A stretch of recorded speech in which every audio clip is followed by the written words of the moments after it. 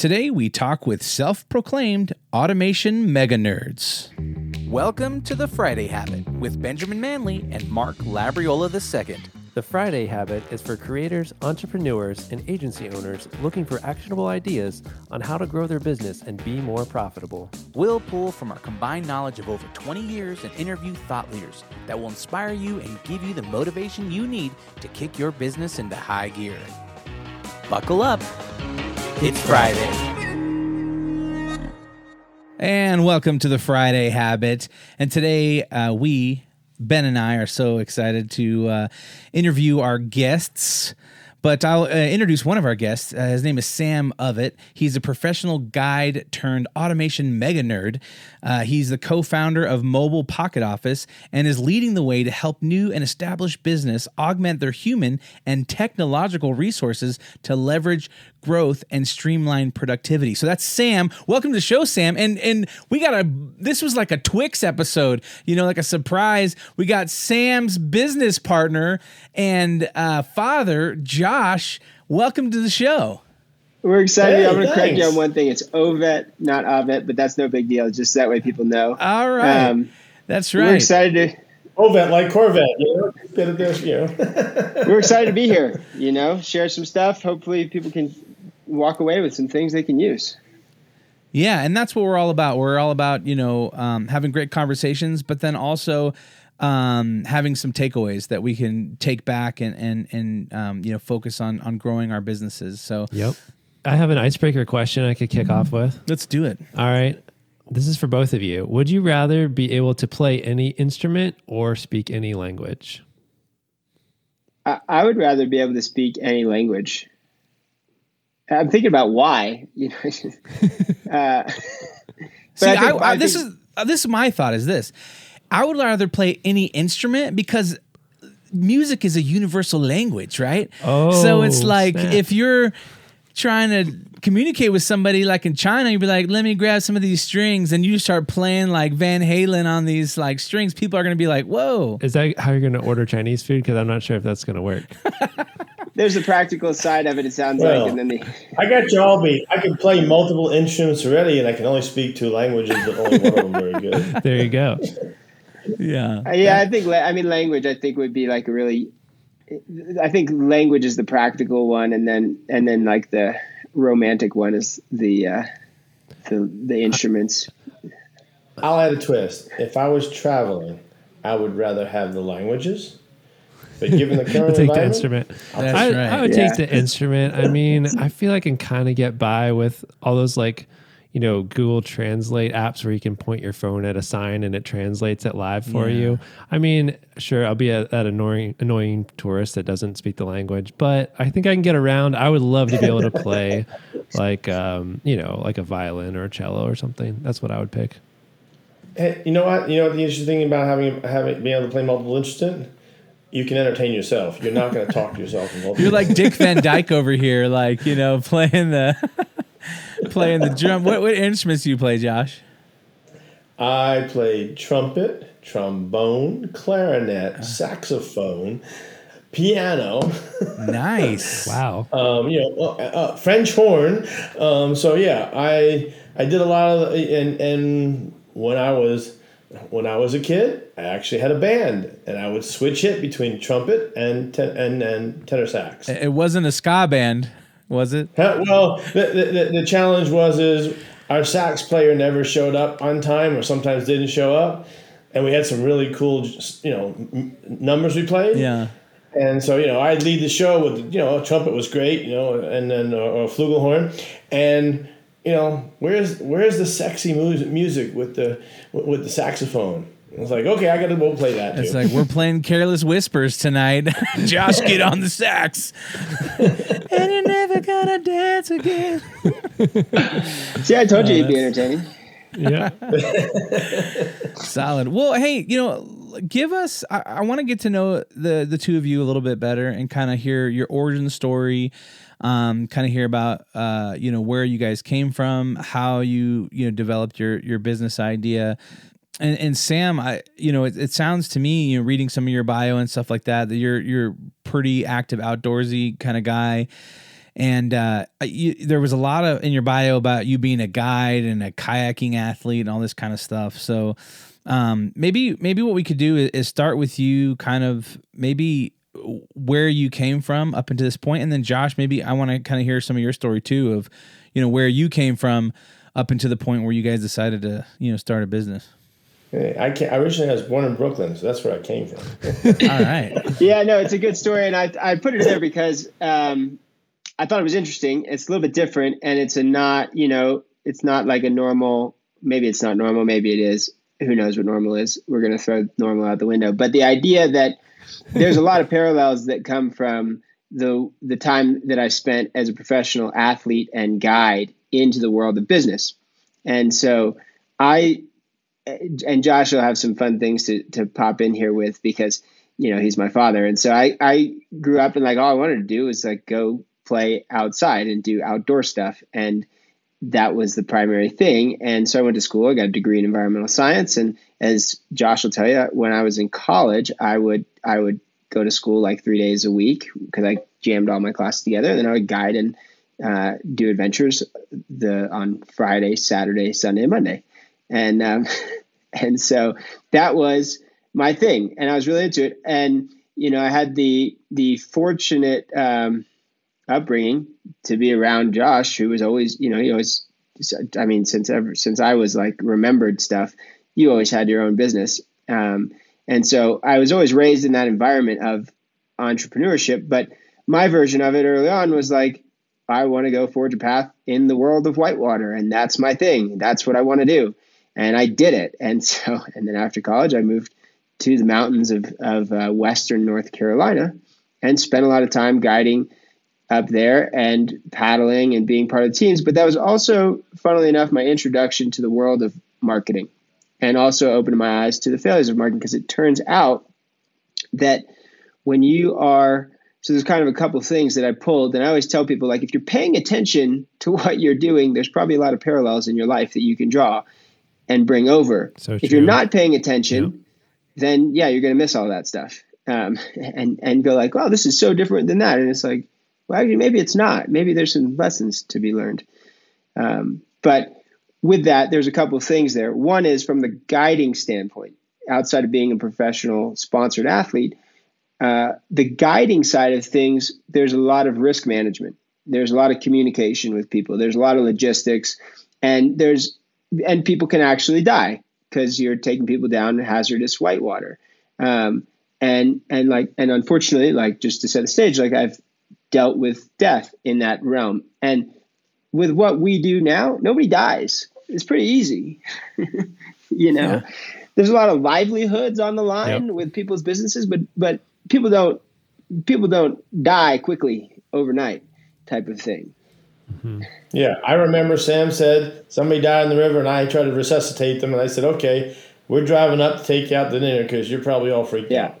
Yeah. And so, hey, these people just want to go down a boat ride down the river. Luckily, it wasn't Sam's boat, so I didn't have any comment on that one.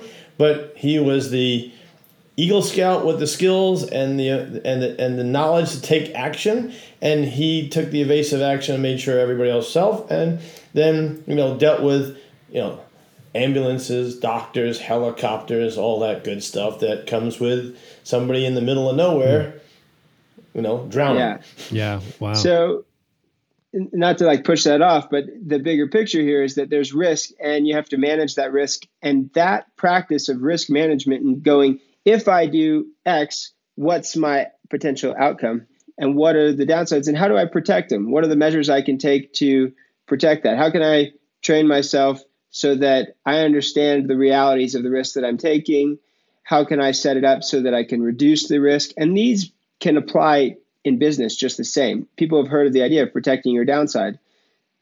That's all it is. It's this idea of risk management.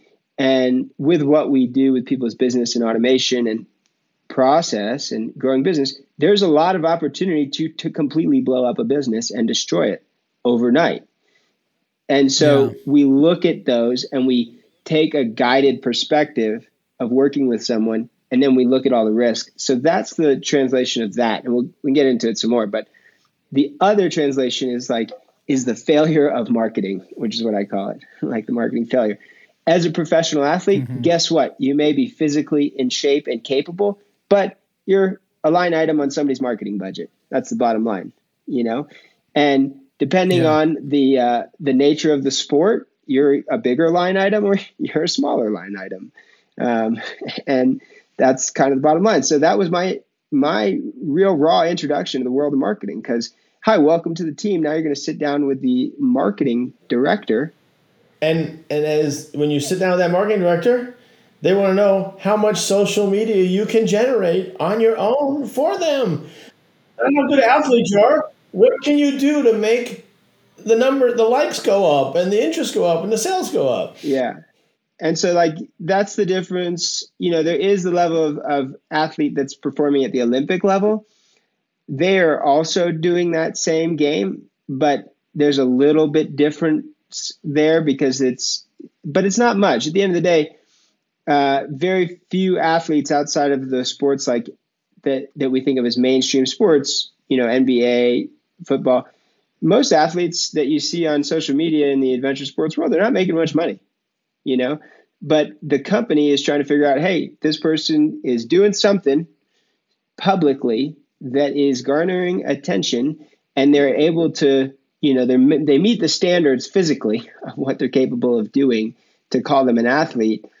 And outside of that, it's, hey, how many boats or paddles or whatever it is can they sell for us is the bottom line. And so when you look at what was done, it's literally a numbers game of marketing. And that was my introduction to the world of marketing, and also where I started to realize all the marketing around me, and then just understanding process from growing up around Josh, who's always done some kind of process, and then being introduced to marketing automation, because I was like, oh, well, how can I automate certain things in the social media world? And that opens up a whole wide world of automation. And if it's interesting to you, then you start to go down that path. Yeah. And when you pocket jingles, when you do it, it even makes it better. Yeah, exactly. And so the more I do, the more money I'd make as an athlete, but ultimately it wasn't that much money. And here's a funny statement. We were in the airport about to head down to Ecuador. And I'm sitting there with a kayak, and going down. We were going to be part of this, one of the cities in Ecuador was sponsoring an expedition to promote tourism in their town. So we were going to go down there and, document this whole thing. And then they were going to promote it. And the reality is, wasn't much money compared to the world that we are in now at all. It was here's some change. and there was a professor for a long time. Yeah. And it was great. I don't regret any of those, experiences. I would do it over again. And I mean, that's why I have there's, a line of skis on the wall. I'm 8 miles from the nearest ski resort in backcountry. And, this is a rock face that's about 30 minutes from our house, the trailhead for that. So I still participate as an athlete. I just am my own sponsor now, and it's a lot better sponsorship. But that said, let me wrap up the story, because I think it's interesting. And this was kind of the turning point in my mind to say, I got to do something else. And all these things are opening up in my mind, which is I'm about to head down to Ecuador. I'm sitting in the airport, and this guy who is a professor, an agricultural professor, is with a group of students, and they have this giant kayak, and they're like, well, what are you doing with that? I'm like, oh, yeah, going down to Ecuador, we're going to do some first descents and, go off these waterfalls and film it. And I don't know why he said this, but he's like, oh, so what do you do for a living? And I was like, well, that's what I do. He's like, well, you can't eat your kayak, the agricultural guy. And I was kind of like, well, fuck you, is what my first thought was. and then over time that kind of sunk in, and I was like, I think I can make a lot more money here doing stuff. And that was where I was like, we merged. So that was the beginning of the discussion and development into the world of, let's merge this idea of all the marketing stuff that I'm seeing with the process stuff that Josh had done for years. And hey, it turns out there's a whole world of marketing and sales automation, and Josh, you were aware of it, but you really did stuff on the business analytics side for years. and process. Yeah. So Josh, tell us a little bit about where you came from. I mean, so you're that's where that merge starts to happen. You know, Josh is hanging out in Brooklyn, just gangster with like Jay-Z and like all these people. Cutting down the neighbor's bushes. So like all these. Yeah, I got there was bushes back we then. have time for today, but I started off in Brooklyn and wound up in South Florida, and then now I'm here in Atlanta. So, I've just been out of my native habitat for a long time. And I currently live in Colorado, just so everybody knows. So okay, you're a local Coloradan then. Are you in Colorado? Yeah. I'm right down in Littleton. Oh, I'm up in Netherlands. Okay, sweet. Come on up the canyon. All right, yeah, it's beautiful up there. Yeah, Ben actually, we do a business retreat every year, and he came out. We went up to Lake Dillon and spent some time up there doing some business stuff. So, yeah, it's I love Colorado. It's awesome. But Josh, so tell us a little bit about your journey, about how you kind of got to where you are today, kind of some of your history and all that. We're a big family from the outdoors. My father was always all my family's been in big outdoors. Sam went to school 3 days a week in college. I did the same thing, only I majored on those other days in sailing and skiing, not on the back of a powerboat. So nice. I spent Friday, Saturday, Sunday on the lake, and then the rest of the day was school. So and then I had various things I did in school, etc. But long story short is I learned how to sell. And I was also in risk management, and I got in the insurance industry. So I've got various sales experience from that perspective. But then I found I had a job for about 8 years of my entire life of 40 some odd years of working. So I really don't know what it's like to work for somebody much. I'm not a very good employee, but that's another story. None of us are. Once you start working for yourself, you're like, I'm damaged goods. No. I take too much time off and I challenge everybody's ideas. So, okay. I can get more done in a few minutes. I want to be the most automated man in the world. I don't want to do anything, Working smarter, not harder. That's right. My model is that the best business model is the one that doesn't need you. Yep. So, I tell all the people who work for us, your job is to eliminate your job. Yeah. Not fire you, but so you can do other things. Like do things that you have to talk to people and make things happen. But as far as, if it's A or B, whatever. So long story short, from a background perspective, I spent years I am a certified total quality management guy, engineering, processes like TQM and also lean manufacturing. And, a lot in manufacturing. I worked in insurance and risk management. I built sales teams and sales forces. Then I got into technology. And I started building, the original. I'm talking back when it was about contact management, when it was DOS, early 80s. Yeah. Okay? Oh, yeah. I started writing some DOS. software to manage it. If you heard of a program called ACT, long term. Yeah. I started automating companies, brick and mortar companies, so they could work as a sales team and a customer service team. And then I worked my way up to where I was dealing with Fortune 500 and Fortune 1000 companies, primarily in the Department of Defense government contractors. I'm also part of the National Defense Industrial Association. I spent a lot of time in the IT business, but everything centers around eliminating repetitive work that can be done by a computer, all right, 24/7, and doesn't take a vacation, doesn't get sick, doesn't break down other than you unplug the power. So, there's a lot of business experience and consulting that we do. As I tell people, are you successful enough to go take a trip to the Amazon, spend 6 weeks without communications with your business, and double your business while you're there? Okay? Last year, I took 6 weeks off, turned off my phone. How many people did that last year? And our business grew. Yeah. That's awesome. Yeah, we're big fans of Mike Mikowitz, and he has a book out there called Clockwork, which is all about automating your business, and the goal is to be able to take 4 weeks off and not have anybody contact you? Yeah, this week I want to follow my mentor, Dan Sullivan of the Strategic Coach. I paid him $250,000 over the years. 17 weeks a year he's taken off for 50 years. Wow. And he's coached That's 40,000 entrepreneurs. Wow. He just came out with a book, right? It's called, I'll come back to that. But it was so good. It was so good. I'm Googling it right now. Yeah. Well, the outcome, I mean, Josh, the outcome was what you do, and what we do. Like you literally practice it. So like, you don't even have to talk about the book because you do it. Right. Like, firsthand experience, and then, yeah. The idea is, how do you innovate, delegate, extricate yourself, all right? Automate the rest, and then go live. Mm-hmm. That's ideal when you spell it out. Yeah.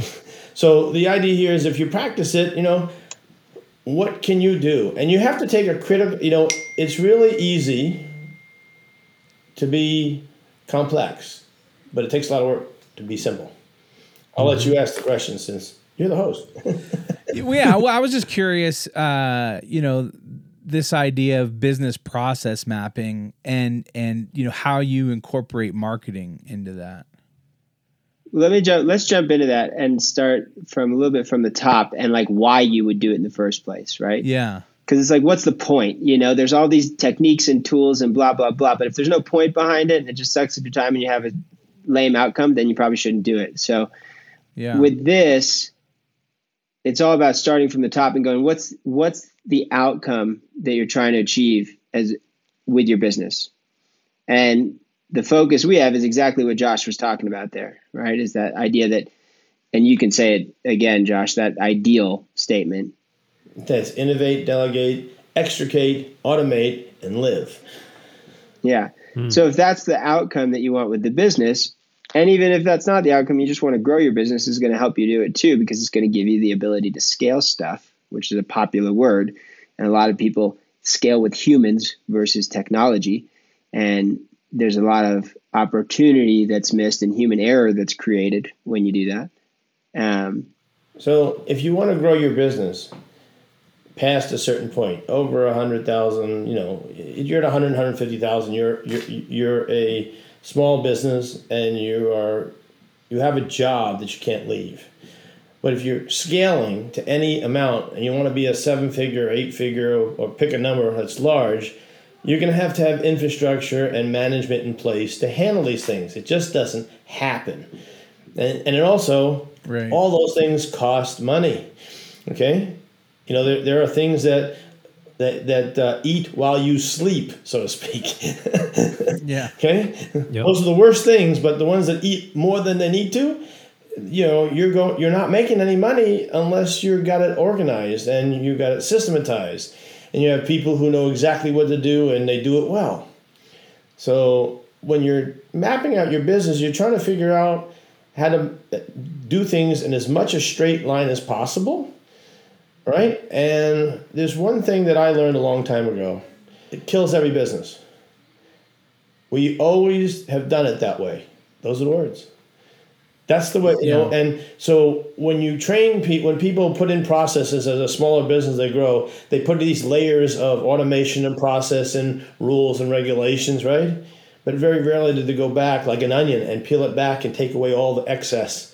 I'll give you a case in point, very easy one. I was one of my customers is one of the major carpet manufacturers in the world here out of Georgia. And one day I did a project over a couple of years did projects. But, one of the things, I was watching this guy walk up and down every day. I was there for like a month. Every day I watched this guy walk up and down the halls with a cart full of boxes of paper. So I decided to follow him one morning. And he was dropping the boxes off in each of the offices. And so after he dropped the box off, I'd walk in and say to the executive, the guy whoever's in the office, what's that for? He says, I think they're reports. And he tells the guy, just put them over in the corner on the top of the other reports. I said, do you actually use those? He said, nah, everything I need is on the computer. So you got this guy who's walking around with literally banker's boxes of reports that he's printed off all night long and puts them in people's offices. And I said, I have a question for you, Joe. why do you still do this? And this guy's, in the 70s, he's just kind of retiring, whatever. He says, well, that's what I've done for 30 years. Nobody told me to stop. So, one of my reports at the end of the week with the executive committee said, I'm going to save you $1,000 a week in paper costs. Yeah. So if you're a business owner and that kind of stuff is happening and you have blind spots to it, how do you identify those things when, like, maybe he's blind to it because he's just always done that way? Like, how do people know that's happening to them? My secret weapon. Really. All right, I'm ready. It's called a fresh pair of eyes. Okay?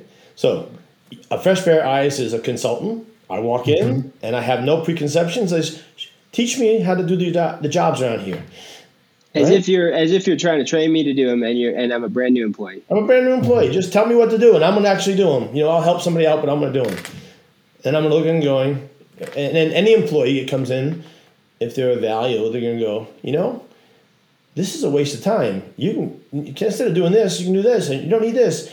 But most employees, all right, or team members, don't ask questions. They do what they're told, right? Their biggest concern is not getting fired right away. When really every new employee is old. I won't say as good as hiring a sharp consultant to look at this, but if they're given the communication that says, "Hey, the permission that says, hey, ask why," and we want to write all this down, that's the fastest way to find out. And it's not. It's not from the people who've been there, because anybody who's been there longer than a year, maybe 2 years, and they're doing stuff repeatedly, they've hit the patterns. They're no longer looking at it with fresh eyes. And management doesn't listen. I've told them a bunch of times, but we could save $1,000 a week if we just did it this way, but they don't want to listen. Is there anything you recommend culture-wise that's like, hey, these are the types of things as a business that you should do ongoing so this doesn't happen to people again and they need to hire another consultant in 5-10 years? Or is that the answer always, to have a fresh pair of eyes? Or is there something that business owners and employees can do on an ongoing basis to help prevent some of that? Yes. 2 things, okay?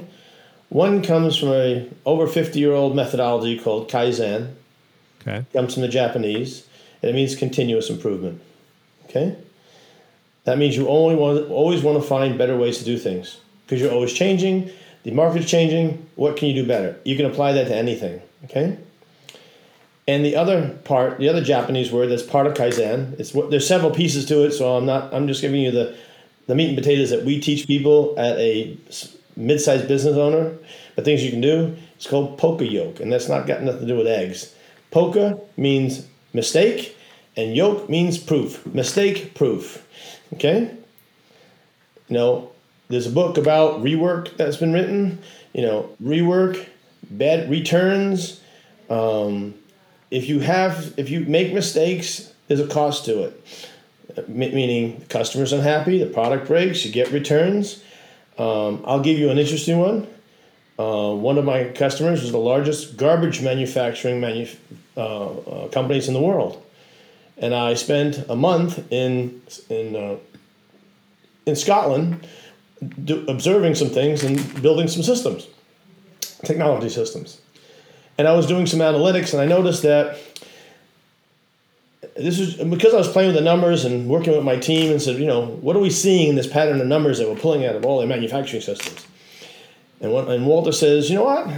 There's a problem. There's all the trucks that are manufactured on line 4 coming out on Fridays after 2:00 seems to have a lot of leaks that come back in. These are $100,000 plus trucks, and they leak.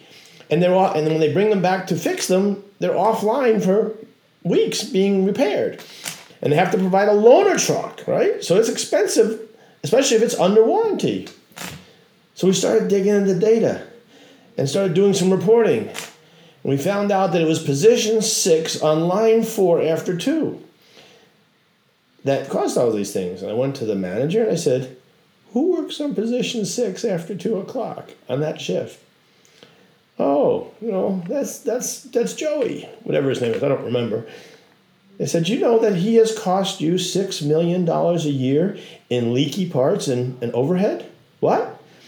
He says, yeah, all the trucks that leak that come back for repair come off of his line. Wow. And here was the bottom line of it when we all sat down and had a beer and talked about it. He says, Joey has a drinking problem. And he shouldn't be at work. But he's the best mechanic we have when he's sober. All right? And guess what? I said, you know what? You should give Joey Friday afternoons off. It'll save you $6 million. And give him a bonus, too. For staying home. Okay? Right. Or buy his liquor for him and get him off the job after lunch. You know. Wow. Huh. This is what again, I'm looking at what's causing the loss of revenue, what's causing rework, what's causing delays, right? And they never caught that because they weren't maybe measuring? Or why do you think they never caught that? Nobody ever really went and looked at why. Well, the first thing was I asked stupid questions. I said, you guys provide. I mean, this is a conversation that went on for a couple of weeks. Over weeks. I said, let me understand this. When a truck breaks down during the first year's warranty, you replace it with a truck. How much does that cost to do that? Well, we take a $120,000 asset, we put it out there. It's about $2,000 a day. Like, okay, so $30,000 a month is what you normally lease one for, or whatever that number was. I said, there's an expense. I said, why do the trucks break down? I'm working backwards. Why are you, because we were just looking at managing their replacement trucks, and so I said, okay, let's go back. Why do they break down? Well, we looked at oil leaks. We looked at, we had another one that was really crazy. Okay, there's a big ejector cylinder in a garbage truck to push all that stuff out, right? Those things are $40,000 cylinders. Okay. And then I noticed that a lot of those are being replaced. But I saw them being replaced in trucks that were years old and years that were new. And I was like, this is strange. Turns out that when they sold trucks to a large customer and they knew that they could get a replacement under warranty, they would take the new part out of a new one and put it in an old one and then make a claim that the new one broke. And, hi, the new truck, it broke down. They come out and they actually come out and deliver a new $40,000 cylinder, install it under warranty. Now the cut, and I said, those parts are serialized, aren't they? I said, absolutely. Why don't we start tracking those serial numbers and put them into your system? And if the serial number that the part was, the truck of the VIN number does not match the part of the serial number, you have a customer relations problem to deal with. Okay? There was another $3 million saved by fixing that problem. So you look at things and say, where are the money issues? All right, we're going to pause this conversation here. You go to thefridayhabit.com. There you can find show notes for this episode. There you can also find links to our websites and ways to get in touch. At the bottom of the page, you can download our guide to the Friday Habit System that will show you how to set aside one full day each week dedicated to working on your business instead of in your business. If you're not already, make sure you subscribe. If you enjoyed this episode and want to hear next week's episode, subscribe so you get notified. Also, leave us a review in Apple Podcast app or wherever you listen to your podcasts. And if you want to potentially be on one of our episodes with a question you ask us, go ahead and record a quick message in your phone, voice memo, and email it to hello@thefridayhabit.com. Until next time, live every day like it's Friday.